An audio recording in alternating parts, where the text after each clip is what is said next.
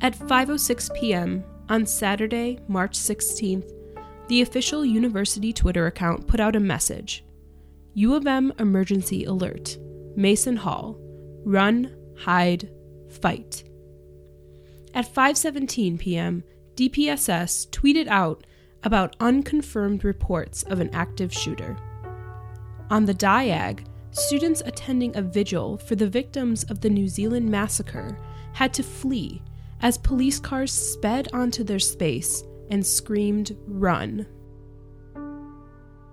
And I think out of the entire ordeal, that is the part that will stick with me the most, hearing people scream, "Run." We realize that this is a reality for us too. It's not just for Parkland, it's not just for the AME Church, for Pittsburgh, for New Zealand. It could be a reality for us as well.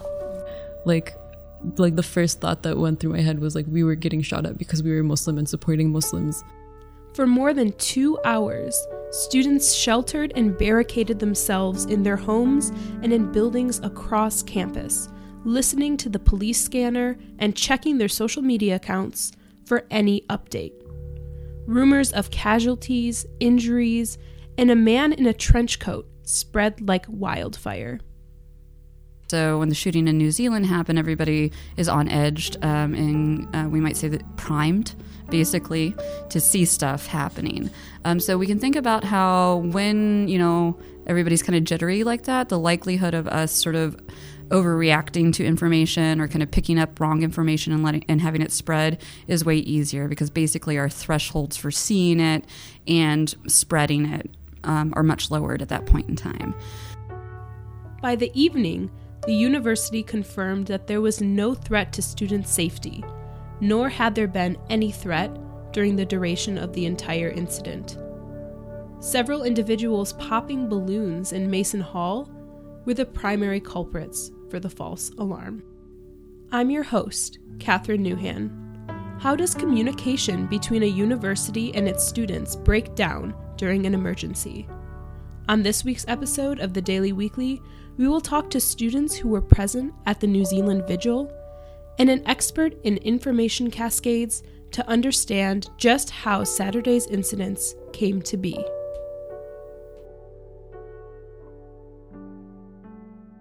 My name is Lynette Shaw. I am a fellow in the Michigan Society of Fellows that is being housed at the Center for the Study of Complex Systems. So I work on specifically complex systems, ideas and models as they apply to social systems. So everything from cultural dynamics, how what's in our head becomes culture and back and forth. I also do a lot on cryptocurrencies and Bitcoin and how those came to have value. Lynette describes how panic spreads in communities. So one is just the spread of information through a social system just on its own. And you can think about how when we have new alert systems, for instance, that is something that is beneficial because it can get a piece of information out very widely, very quickly, which is something really new, kind of for us as a species, honestly. That said, another part of this also has to do with a concept we call emotional contagion. So just like you can think about people catching the flu, if you see something that gives you an emotional reaction and then you're around others who are also prone to having that emotional reaction, there's ability for that to spread and kind of feedback on it. So panics are interesting because they're part information, part emotion. So, and especially like I said, the connectivity of our society is way higher than it's ever been before. So the ability for a piece of information that has a lot of emotional content to it to spread extremely fast, and then for people to start reacting to it offline, talking to each other, is really big. Yeah. Lynette then explains information cascades and how her area of research directly correlates to the events that happened on Saturday. So information cascades is specifically one of the most prominent models that's been used to understand kind of these unexpected, sort of sometimes undesirable social processes. So information cascades was a model that was a mathematical model that was presented a couple decades ago, and it really focuses on how social systems can pick up pieces of information that might not actually be correct. So the basic idea behind an information cascade is that you have a series of people who are kind of paying attention to information that they have personally, but they also are seeing what everybody else seems to believe, right? So this is basically a situation where, if you think about it, we all walk around with incomplete understanding of what's going on. We only get little signals personally. We rely a lot on looking at other people and seeing what they think is going on at the same time. And so an information cascade is basically defined as starting when people stop paying attention to like their own kind of assessment of what's going on and start just relying on what it looks like everybody else thinks is going on. This can be tricky when incorrect information happens, right? So basically, information cascades have been used to explain things like fads, sometimes panics, etc., where a piece of information gets taken up, everybody stops paying attention to their own feedbacks that they're getting and just pay attention to what everybody else is looking at. And sometimes those are hard to kind of break. But once they do, such as like the corrective text that was sent, that was actually really important, right? To kind of correct everybody's information simultaneously and let them know what's actually going on. Lynette then explains emotional contagions, which describe how an emotion spreads within a community. Okay, but you can think about contagion just as in like viruses, right? So like the flu. The flu, the reason that it spreads so much is because it's highly contagious, right? It just sits around and can be picked up. So people, not just in social systems, but in all sorts of systems, we've thought about this more general notion of contagion. So you can think basically about how, there's something called the SIR model that's used in epidemiology that has been applied to social processes too. And what that basically means is I, as an individual, am susceptible or I'm infected or I'm like recovering, right? And so you can model emotions like that, right? So like if I am more prone to feeling panic, I'm very susceptible. And then once I'm infected, I can then infect other people who are next to me. And so like that's the key. You can think of like the emotion itself like a flu virus that's going through the social system, right? And that's a big key part of the panics. Also, though, information flows alongside that and like the likelihood that we're going to pass on. So it would be interesting to look at like the likelihood of passing around on incorrect information when you are in a panic state versus a calm state. That would be an interesting thing to study. How do you think that the run or the hide, run, fight message part with the student body? Yeah, I mean, again, this is such a hard thing, right? Yeah. Because we want people to take it seriously, right? We want to give people the information they need in that moment to be able to, survive, right? But again, using those commands, like imperative statements like that, your amygdala just like kind of freaks out and just starts going, right? Like your higher, I mean, like this is the part of the cognition of it. Like when you're panicked, like your higher functioning shuts down, right? Because all of your blood flow is like going over into the other parts of your brain, which are like, you need to survive, right? So you go into fight or flight, right? So that's on the one side. On the other side, kind of having a long paragraph saying we have had reports and we are not sure, but like that's not necessarily going to get people to move and react quickly like they need to. So I think part of this is also us kind of learning from this experience, maybe a little bit more proactive communication on kind of planning on, what steps we take just as like, we don't need drills. I'm not saying that, but like knowing in advance, okay, if this happens, we know to like kind of run, fight, hide. We don't see that in a text the first time, that being the advice. Lynette then goes into what the university should do in terms of communication with students after a traumatic event like this. Yeah, so I think that kind of the best, just going back to the original model of like the information cascade, they talk about the breaking of cascades and how public information that's given to everybody is very powerful in that, right? So like on the one hand, there are a lot of priorities that the university is having to juggle a whole bunch of priorities right now. But I think that, again, it's worth kind of taking this moment to kind of clarify what happened. I appreciated getting some updates on what actually happened, but like kind of a more kind of a more central response that becomes like a focus for discussion might be very useful right now. So, and kind of, recognizing that everybody here, just basic kind of facilitation of a conversation. It helps if everybody kind of goes in recognizing that we all want to stay safe and have a good kind of student environment as well that's not racked by like fear and panic. So yeah. Hi, my name is Zaina Syed. I'm a sophomore. I'll be studying public policy next year. And I'm also an assistant news editor with the Michigan Daily. Hi, my name is Yara El-Tawil. I'm a junior studying computer science and BCN and LSA. Both Zaina and Yara attended the New Zealand Vigil on Saturday and were forced to run to safety. Yara talks about how she thought the Muslim community was being attacked again.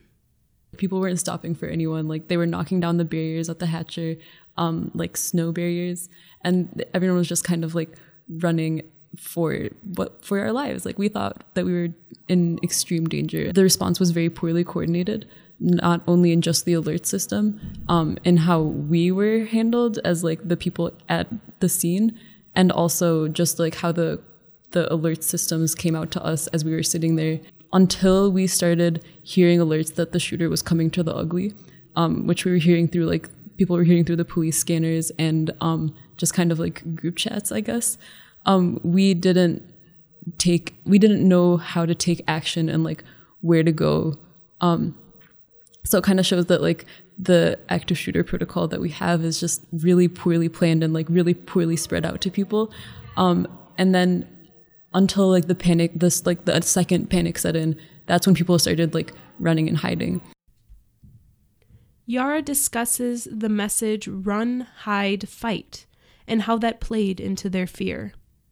And I never caught her name, but the lady who worked at the office was like did a very good job. Like, she was very well trained. Like, she helped put up a barricade and like kept us calm. But at the same time, we were getting like these alerts from the university that were just like run, hide, fight, like not a lot of information. I heard someone say it felt like a PR statement kind of, where they were like not telling us a lot of information and not like giving us action, and it's or even like safety messages. Really, it just kind of felt like this is happening, but everything's fine. Zaina still wants a formal statement from the university on the events that took place on Saturday. And I will say also, President Schlissel invited a few people from the Muslim Students Association to breakfast this morning to talk about the incident. So that was nice. We appreciate that. Regarding a formal statement, that would also be nice. As members of the Muslim community, they felt targeted, not just attacked. To go back to, I guess, like the unique role or like the unique like feelings, I think, of a lot of Muslims at the vigil. One of my friends said it best. She said everyone else at the vigil felt attacked and scared. We felt targeted. I think at the time, a lot of people thought that they were targeting our vigil, and at a very vulnerable moment when we were remembering 49 to 51 people who lost their lives, we felt like it had happened to us again. So I think it was that fundamental loss of safety. They believe this incident speaks to a larger issue in the society that we live in. DPSS and the police department got over 20 calls about there's somebody shooting someone in Mason Hall. The climate that we live in that allows this to happen, so we need to push for gun control. We need to take away platforms from white supremacists who are in positions of authority and have access to social media and have access to platforms and being allowed to speak at the university. They believe that there was a lag in communication between the university and its students, which spurred rumors, and that there was not good coordination between DPSS and the Ann Arbor Police Department. We didn't feel like we were getting like a lot of alerts from the university, so we turned to each other, and like we like people who were off the scene were listening to like the police scanner and kind of just like talking about what the police were saying. Some people were just kind of like guessing, I guess. And I mean, I guess it did do a lot to increase the fear that we had, but we didn't have any other sources. We didn't have anything coming from the university. Like, like we were constantly like checking the news. We were like waiting for the alert texts and stuff. Like the rumors were damaging, but maybe they could have helped people. There was a disconnect between what the Ann Arbor Police Department was saying and what DPSS was saying. So at some point we got an alert that everything was safe. And then at the same time, people were still saying like, no, don't leave yet. Don't evacuate. Like you can't go until a policeman comes and like lets you guys out. And so like we were kind of left in like this limbo of like where we didn't know whether it was safe or not. So that was definitely like some sort of disconnect. And I don't know if that speaks on the modernity or just like the lack of coordination between them. They believe protocol will change and that DPSS needs to be more aware of how students of color perceive their actions, especially in high-stress environments. They were tweeting out updates. They did have a police reel, and they do have an app that is supposed to send out emergency alerts. I think the issue is, like, almost no one knows about it, and the alert is an opt-in system instead of an opt-out, which means that you can only get the alerts if you sign up for the app, which no one really has done because they didn't know about it, didn't take it seriously, etc. I think that'll change after this, maybe not substantially, but it will change. I think DPSS could also have done a better job about being sensitive to communities of color. I know in Hatcher, they like barged in with like humongous guns, and especially for like the Black community, that can be very unsettling and jarring, and terrifying, quite frankly. Although DPSS declined to comment for our episode, they released a statement on the 17th of March that addressed the incident. Their message commends community members and other law enforcement agencies for their cooperation. They also addressed the reports of slow response times and how miscommunication between them and facility staff leave room for improvement. In their meeting with Central Student Government, DPSS reaffirmed their support for the Run, Hide, Fight protocol in their original tweet, as well as their hope for better communication channels in the future. Because the current emergency notification system is opt-in, DPSS also hosted an event in the lobby of the Shapiro Undergraduate Library to sign students up for their notifications. Although the incident on Saturday was a false alarm, it still greatly shook the student body at the University of Michigan. It made everybody realize how possible it is that an active shooter could be on our campus. For any student listening to this, take care of yourself and know that you're not alone.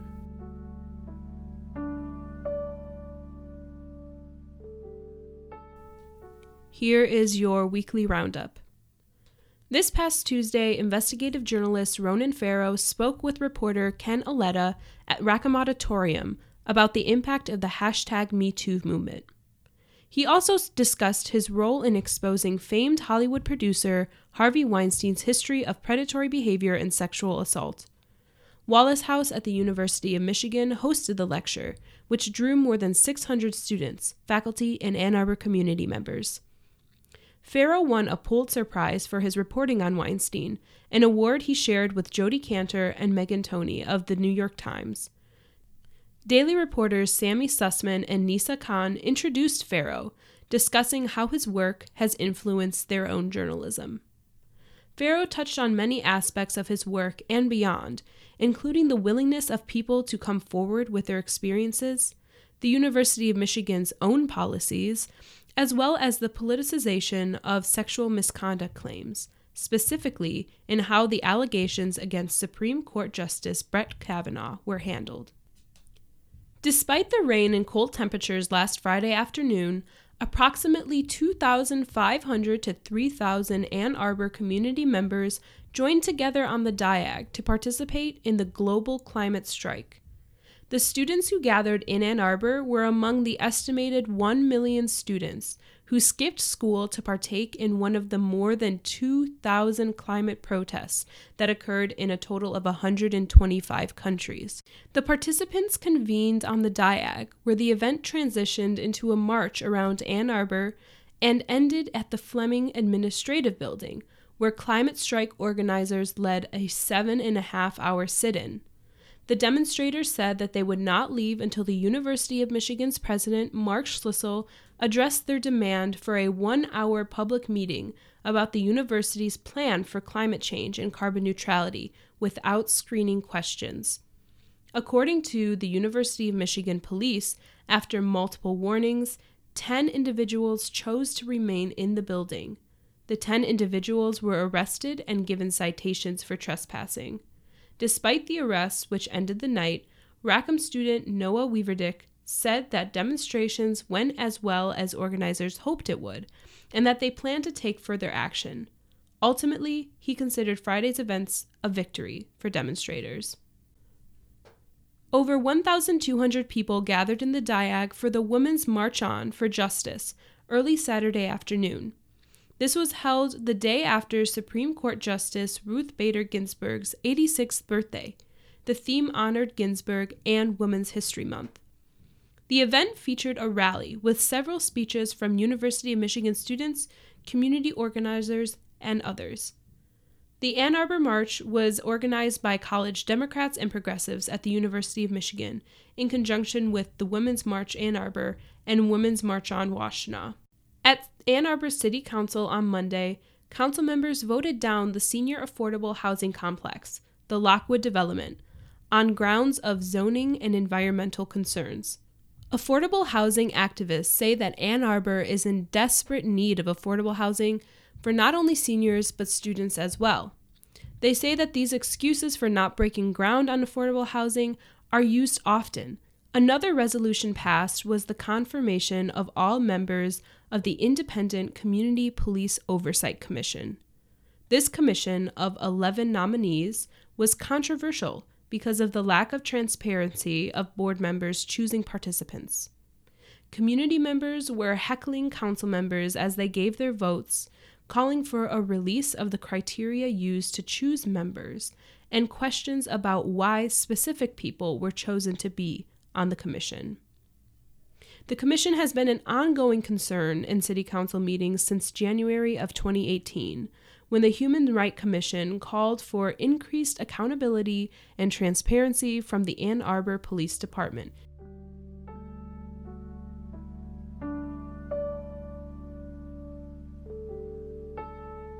Thanks for tuning in to this week's episode of the Daily Weekly. Again, I'm your host, Catherine Newhan. This episode was produced by audio engineer Ryan Cox, executive producer Catherine Newhan, producers John Coonan, Joshua Sadikoff, Sonia Vogel, and Ivan Yao. Special thanks to content creators Julia Maddie and Shreya Dada.